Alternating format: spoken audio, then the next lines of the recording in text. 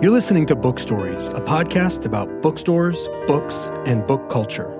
I'm your host, Vic Singh. This is an outlier episode that I'm really excited about. I got to sit down with Ryan Raffaelli of Harvard Business School to talk about his research on the independent bookstore industry. Ryan is an assistant professor in the Organizational Behavior Unit at Harvard Business School, who studies how mature organizations and industries faced with technological change reinvent themselves. His study on independent bookselling includes more than 200 interviews and focus groups with bookstore owners, publishers, and prominent authors, field visits to dozens of bookstores in 13 states, 91 hours of observing bookstore activity and industry conferences, and an analysis of 915 newspaper and trade publication articles that mentioned independent bookselling in some fashion. He even attended a training course on how to open an independent bookstore. We talk about it all, and he shares some amazing insights.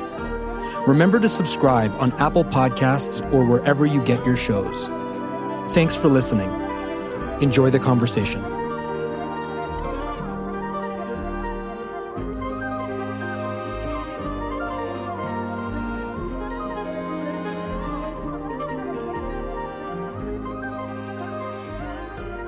I'm really excited to talk to you, Ryan. This is really great. Before I jump into the questions, though, you're a professor who studies organizational, or you teach organizational behavior at Harvard Business School. And I read that one of the things that you study, or kind of the focus of your study, is how mature organizations and industries faced with technological change reinvent themselves, which brings us to independent bookstores. What got you interested in bookstores in the first place? So this project is part of a series of several projects that I've been doing where I've been looking at these mature industries that have seen often years and years of success. And what often happens is they face either a large technological shock or a business model change that threatens the very existence of what made them successful. And what often happens during these processes is individual organizations and also industry associations and others who were attached to this past have to make some tough decisions about ultimately what do we hold on to versus what do we let go of if we're going to survive and thrive into the future. What about bookstores made you want to make it the focus of your research, like as opposed to other brick and mortar stores? What attracted you to bookstores? Well, so this idea really came about because of the fact that the bookstores are a story of hope.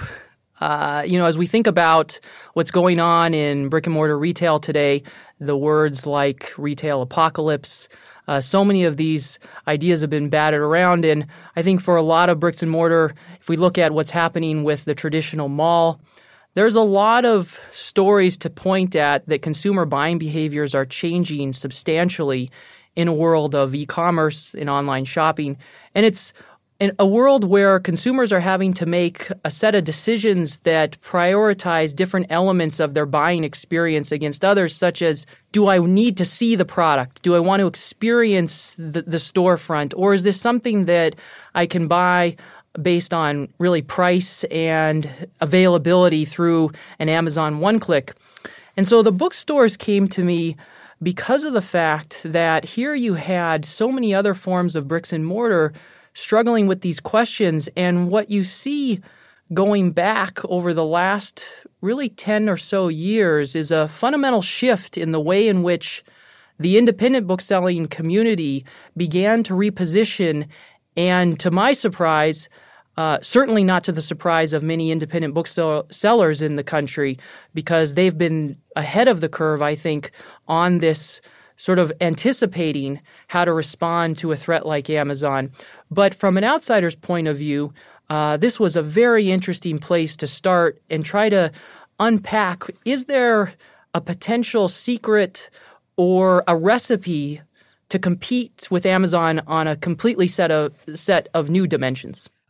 Get into the weeds for me just a little bit. So you decide that you're going to study this cohort of retail. How did you go about putting your research together? What was your process? How did you assemble? Just kind of like take us from idea to execution in a, as summarized form as you can, just so people that even researchers out there that are thinking about putting together a plan like this, like what are some things, what are some key steps that you took to make this come to life? So I have a method that we often talk about is this notion of ethnography. And you can think of this almost like being trained as an anthropologist for business. And so a lot of the industries that I'll study, I'll embed myself in that industry from anywhere from 3 to 5 or 6 or 7 years so that I can understand every single aspect of what is it like, at least from an outsider's perspective, nowhere obviously to the level of somebody who's been living it for several decades. But what this gives me is an opportunity to look at the industry through several dimensions of observing what's happening in stores, conducting interviews. So to give you some context for this study, I've now interviewed a little over 250 booksellers. I go to Winter Institute many years I've gone there. So for folks that are associated with the industry, you know that this is where independent booksellers start coming together once a year. You also have the regional conferences that are taking place where indie booksellers are coming together. In addition to doing a lot of these interviews and visiting, I've now been in almost 100 stores, and I think I'm now over 20 different U.S. states where I've been in physical stores. In addition to that, a study like this, it also requires that you try to make sense of what's happening over time. And so a way that I do this is I've coded every article that was mentioned in the New York Times, the Wall Street Journal, USA Today, AP, and then also Publishers Weekly that mention the words, for example, independent or indie bookseller. And so what this does is that it gives me a chance to code and try to understand shifts and trends and patterns over time, over the last 20 or so years, of how not only indies are beginning to redefine themselves at different stages in this process, but also how the larger publishing and other actors in this world are trying to make sense of the anomaly of what is it about this group that's allowing them to compete in ways that may have looked different at different stages as we've evolved. So what is it about them? What is it about bookstores that have this anomaly that's allowed them to be this outlier species of successful retail businesses? What did you find in your research?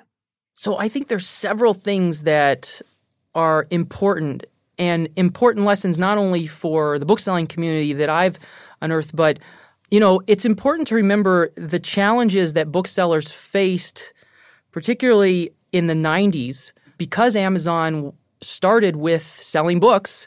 The booksellers were some of the first to try to make sense of how do you compete in this world in a way that now several other industries are just starting to wake up and realize as Amazon moves into those spaces, how do you do that? And so there's a couple things that you see happening with booksellers. And what you begin to really understand is I talk about these 3 C's that in some ways define the reinvention process that happens with the booksellers. And at a very sort of high level, you see them, first of all, trying to understand how do we reconnect on a very authentic level to our local communities. And so this notion of localism, I believe, is critical to actually helping the booksellers begin to separate themselves in a way both from Amazon, but also differentiate themselves and create a very clear identity amongst themselves across the entire sector. So the idea that the bookseller is so fundamentally tied to the interests and what we care about in the community.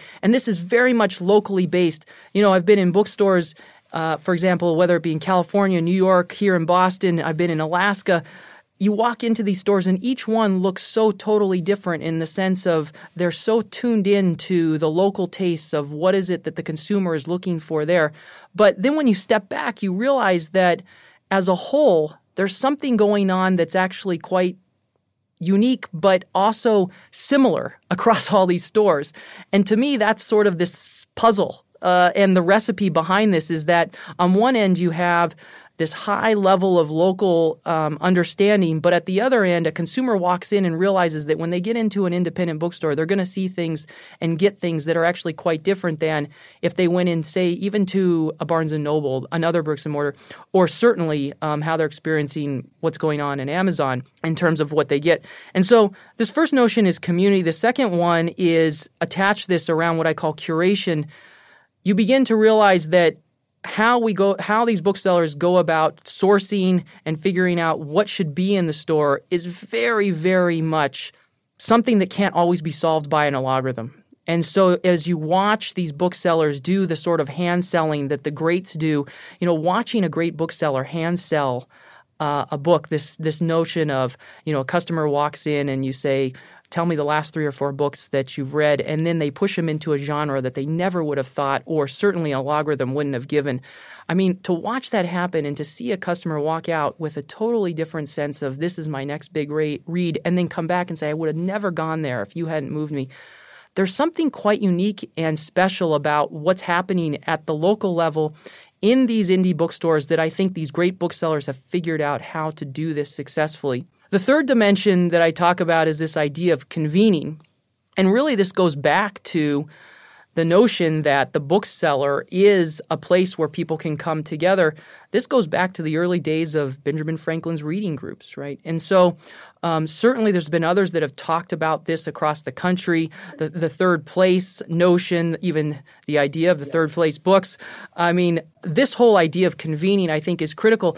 And it's critical for several dimensions if you step back, because it's one of the strong differentiators from the perspective of creating a consumer experience that's actually quite hard to replicate for a competitor like Amazon. I think that's why you're starting to see Amazon coming into the bricks and mortar bookselling, is trying to figure out what is it about this notion of convening that they could potentially use to help better understand their consumer, but also to have a footprint in the community.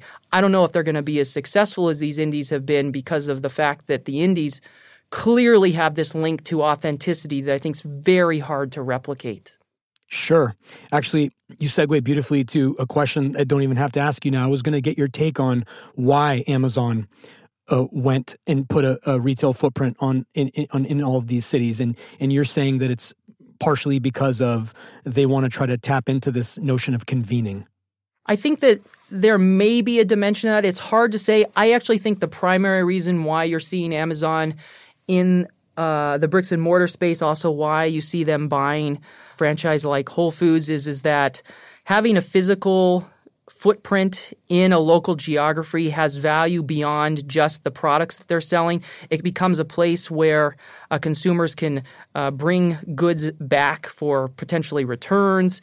It's also a data play. I think this is one of the key things is, Amazon lives and breathes on data. And so the more they can understand the crossover effects of the online versus the bricks and mortar. And I think the other thing that they're doing, particularly with the Amazon bookstores, is they're using as a place to showroom some other high-margin products like the Fire or Alexa or the Echo, things like this that if you go into these stores, you notice there's a significant amount of retail space being devoted to helping consumers understand these things. So in some ways, I think it's distinct. My concern is that for indies, one of the huge competitive positions that I believe that they have is this deep-rooted relationship with the author community that feeds a lot of these convening events. Authors are so much tied to the indies and very much want to support them, because in many cases the indies give up-and-coming authors their start. I often point to the fact that so many authors that I've interviewed have talked to the fact that some in their early days as a new author, an independent, allowed them to come share a book or, a new book. And this was actually an early imprinting that really helped them get their foot on the ground. I think indies also, because of this relationship with the author community, can create events in ways that are actually quite unique. If Amazon somehow begins to able to own that author relationship, in my mind, that's a real threat. Yeah. How is the buy local movement going today? Can you speak to trends or momentum one way or the other? So the buy local movement today, I think what we're seeing is that it's expanding on several dimensions. So what I mean by that is, in many communities, the independents, particularly the independent bookstore owners, were some of the first to really help organize and create this notion of why you should buy local, what does it mean to shop local, the importance of how much money comes back to your community if you're buying and shopping local. for many, many geographic regions, it was the bookstore owners that were leading the charge on that message. I think today what we're seeing is that there's an expansion of this across multiple platforms. And so what we're beginning to see is that it's not just the bookstores and the toy stores or the hardware stores or the pharmacies. This notion of how do we all work together to create a concerted effort to think about when the consumer walks in, it's not just one product segment, but actually together as the consumer starts realizing that it's actually all of these different types of products. If you can support them, I think it's quite important. You know, the other dimension of this that I've seen a lot with the consumers is that this also becomes, this notion of localism becomes a notion of their own sense of who they are or their own identity. I think this is really important for so many people that are living in our communities today. You know, they're looking for an authentic connection to not just, schools and libraries, but also to other aspects that make the community real. And I think that the shop local movement is, for a large and growing segment of the population, key to preserving a sense of how they want to see themselves as members of their community. When I first reached out to you several months ago, you mentioned that you were working on a second piece or a second paper on this topic. And my question is, fill in the middle space. So the first piece came out, and then you've released the second part of that. What became of that? Like, what changes or what positives do you see for the industry? And what are some things that you see in the industry that may be a little concerning to you? So about a year ago, I put out some early data about some of the trends that I was seeing with particularly the archival analysis that I've done across all these different media sources, and how the message that has changed over time about how indies have presented themselves, but also how the larger popular press has tried to make sense of the independent bookselling sector, often getting it wrong. If you look at most, bylines of major newspapers today, when you see a bookstore opening, they'll often start by saying everybody thought the bookstore was dead. But if you talk to most bookstore owners, there's a large population that says, wait a minute, we've been growing since 2009. And so it's an interesting and easy way to kick off stories. So what I'm doing now is actually releasing, hopefully in this next year, the full part of that. It's not really a second component.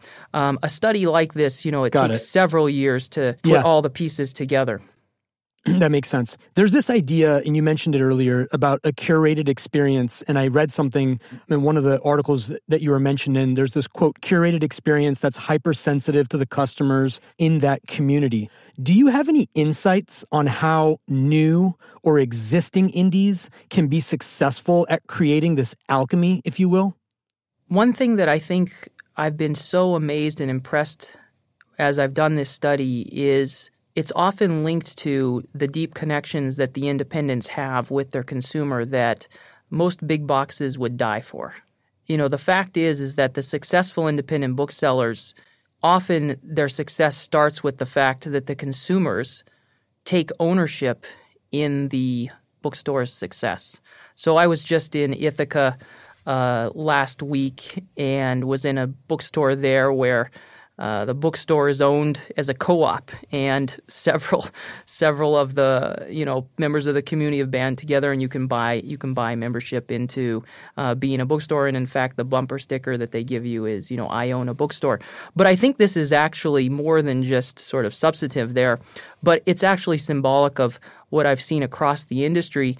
And the consumer of the independent bookseller, I think, is one who is not only deeply committed to the bookstore's success, they're deeply committed to wanting to have a larger conversation with like-minded people about ideas that are important to that community. And so the bookstore is the place to do that. And the great bookstores, I think, across the country become the places where that can happen. And so one of the things that I think a lot of other bricks and mortars are trying to figure out is how do they create that space for the consumers to have an experience where they feel like they're co-creating it with them. And that's certainly, I think, a lesson for others that the bookstores have certainly taught and are teaching the rest of us. Well said. You mentioned this co-op model. I talked to a bookstore in Chicago, Seminary Co-op, that's a similar sort of hierarchical structure of like the people kind of own a piece of the store. It's an interesting model. The fascinating part about this resurgence is that there's not a one-size-fits-all solution to how do you save and resurrect an industry. So you're saying several different organizational forms emerge as part of this resurgence. And it's important to note that, from 2009 to today, there's almost a over 40% growth in the number of bookstores across the country. And I think part of the success is they don't all look the same. But what you do see is you see a common value system that clearly anchors when booksellers come together. There's a set of values that you hear them no matter where you are in the country talking about in terms of preserving community, wanting to have deep roots in that community, standing for creating space for ideas to be discussed and debated. These sorts of higher order values, I think, are what have been sort of the recipe behind all the different variants across these different local communities. One more question before I do a quick lightning round to wrap things up. Is there anything you have found that bookstores should be doing more of? Or put another way, are there things that bookstores should be doing that in some instances they currently aren't doing? So one of the things that I try to ask a lot of booksellers to do is that the challenge for the segment as a whole right now is that there's actually very little data that allows us to look at how successful the whole segment is doing. And so from a very practical standpoint, if an organization like the American Booksellers Association asks you to fill out a survey about how your sales are, how are you doing, how many titles do you have in your store, fill those out, because that's actually the way that in other industries that I've seen, where you have an industry association like the ABA come in, I've seen this in other industries, when they can collect that sort of data on a more macro level, that's actually the greatest way that an industry can respond to potential threats coming from outsiders before they become significant threats. And so if there's one thing I would say is if you're a bookseller, you've got to fill out these surveys, because it's the most important thing that I think for the category to survive you can do. What are you reading right now? So I'm reading, let me see, I've just finished several books preparing for the election, which is always fascinating. And I'm just trying to get a sense for, where are we out there in terms of where does the electorate look like? One of the recent books that I read that was sort of kind of fun to read was I just read A Spy Among Friends by Ben McIntyre, a bit about Kim Felby. Really interesting book about, the old world, MI5, MI6. I've done several studies on the FBI, so I thought, this would be fascinating. Recently, I read Shoe Dog. Great book. Great book by Phil Knight. Isn't it so interesting? I didn't mean to cut you off, but isn't it so interesting how he came up with the name at the last minute, at the 11th hour? I thought that was fascinating. The whole book in my mind is so interesting because it taps into this notion of what does it mean to be an entrepreneur. What you begin to realize is that entrepreneurship looks so different, and that's, I think, the exciting part about it. And the idea that, here he is, he's flying, to Japan in those early days, just trying to win these contracts. It's a fun book to read. But, books like that, I love all the work by, A Gentleman in Moscow. It's another book that I just finished the last couple months ago. Talk about just a terrific book about historical fiction, about what goes on about this gentleman, locked away in his hotel. So, I'm sort of an eclectic reader. How do you decide what to read? What are some of your filters? Well, I have the greatest access of anyone because I'm in all these bookstores. So we basically play out the hand-selling process. I have the conversation with booksellers and I say, here's my last 4 or 5 books. What should I do next? And as a result, that's why you see me spanning all these different genres, because it's something I can't do on Amazon. I'll put in my reading list in there and they'll sort of give me something in a common category. But I think that's also what makes the indie experience so unique is that I can go in and they'll say, have you thought about this one? here's an example. I had just finished and a bookseller said, "You got to read Old Filth. That's a great book." Then I says, "I never looked at that, the whole trilogy of the Old Filth trilogy. I read this." So I think this is one of the things that the booksellers, they've just dominated relative to their competitors, is that you walk into these stores when you're with some of the greats in terms of how to pick your next book. It's unparalleled. No one can touch them yet. I don't want to get you in any trouble, but can you name some of your favorite bookstores out there today? Oh, that's when I get in trouble. But I'll tell you, because if I do, it's really hard for me to say, because my favorite bookstores, I think that's actually what makes the category so strong, is that we all have our different favorites. And it's unlike other industries that I've studied where you might go in and say, oh, these are the top 5 that you have to see. But this is actually part of the secret of the independent bookseller's success, is that it's actually highly tailored to a local community's taste function. So I think that, as I've asked people this question around the country, I rarely get the same group of, 5 or 6 answers. That's interesting. Yeah, and I didn't mean to put you on the spot. I just like to hear where people spend their time when they have off time. A couple more quick ones. What book have you recommended or gifted the most to people? So I teach a lot of courses on managing change, and also I do a lot of work on innovation and change. And so there's a book that I recommend often about Alan Mullally's turnaround of both Boeing and Ford. It's called American Icon. I think it's a fantastic book of how to think about transforming an organization, because, Alan Mullally is an executive where rarely do we see someone who comes in and can transform 2 such substantial organizations. And, it's a book that's written certainly in a very positive form for Mr. Mullally, and it's written by a former, Detroit reporter. And I even tell students and executives that come to the Harvard Business School, I say, even if a third of this is not true, it's still a formula that I think is quite actually real for how to think about turning around an organization. I say, still follow it.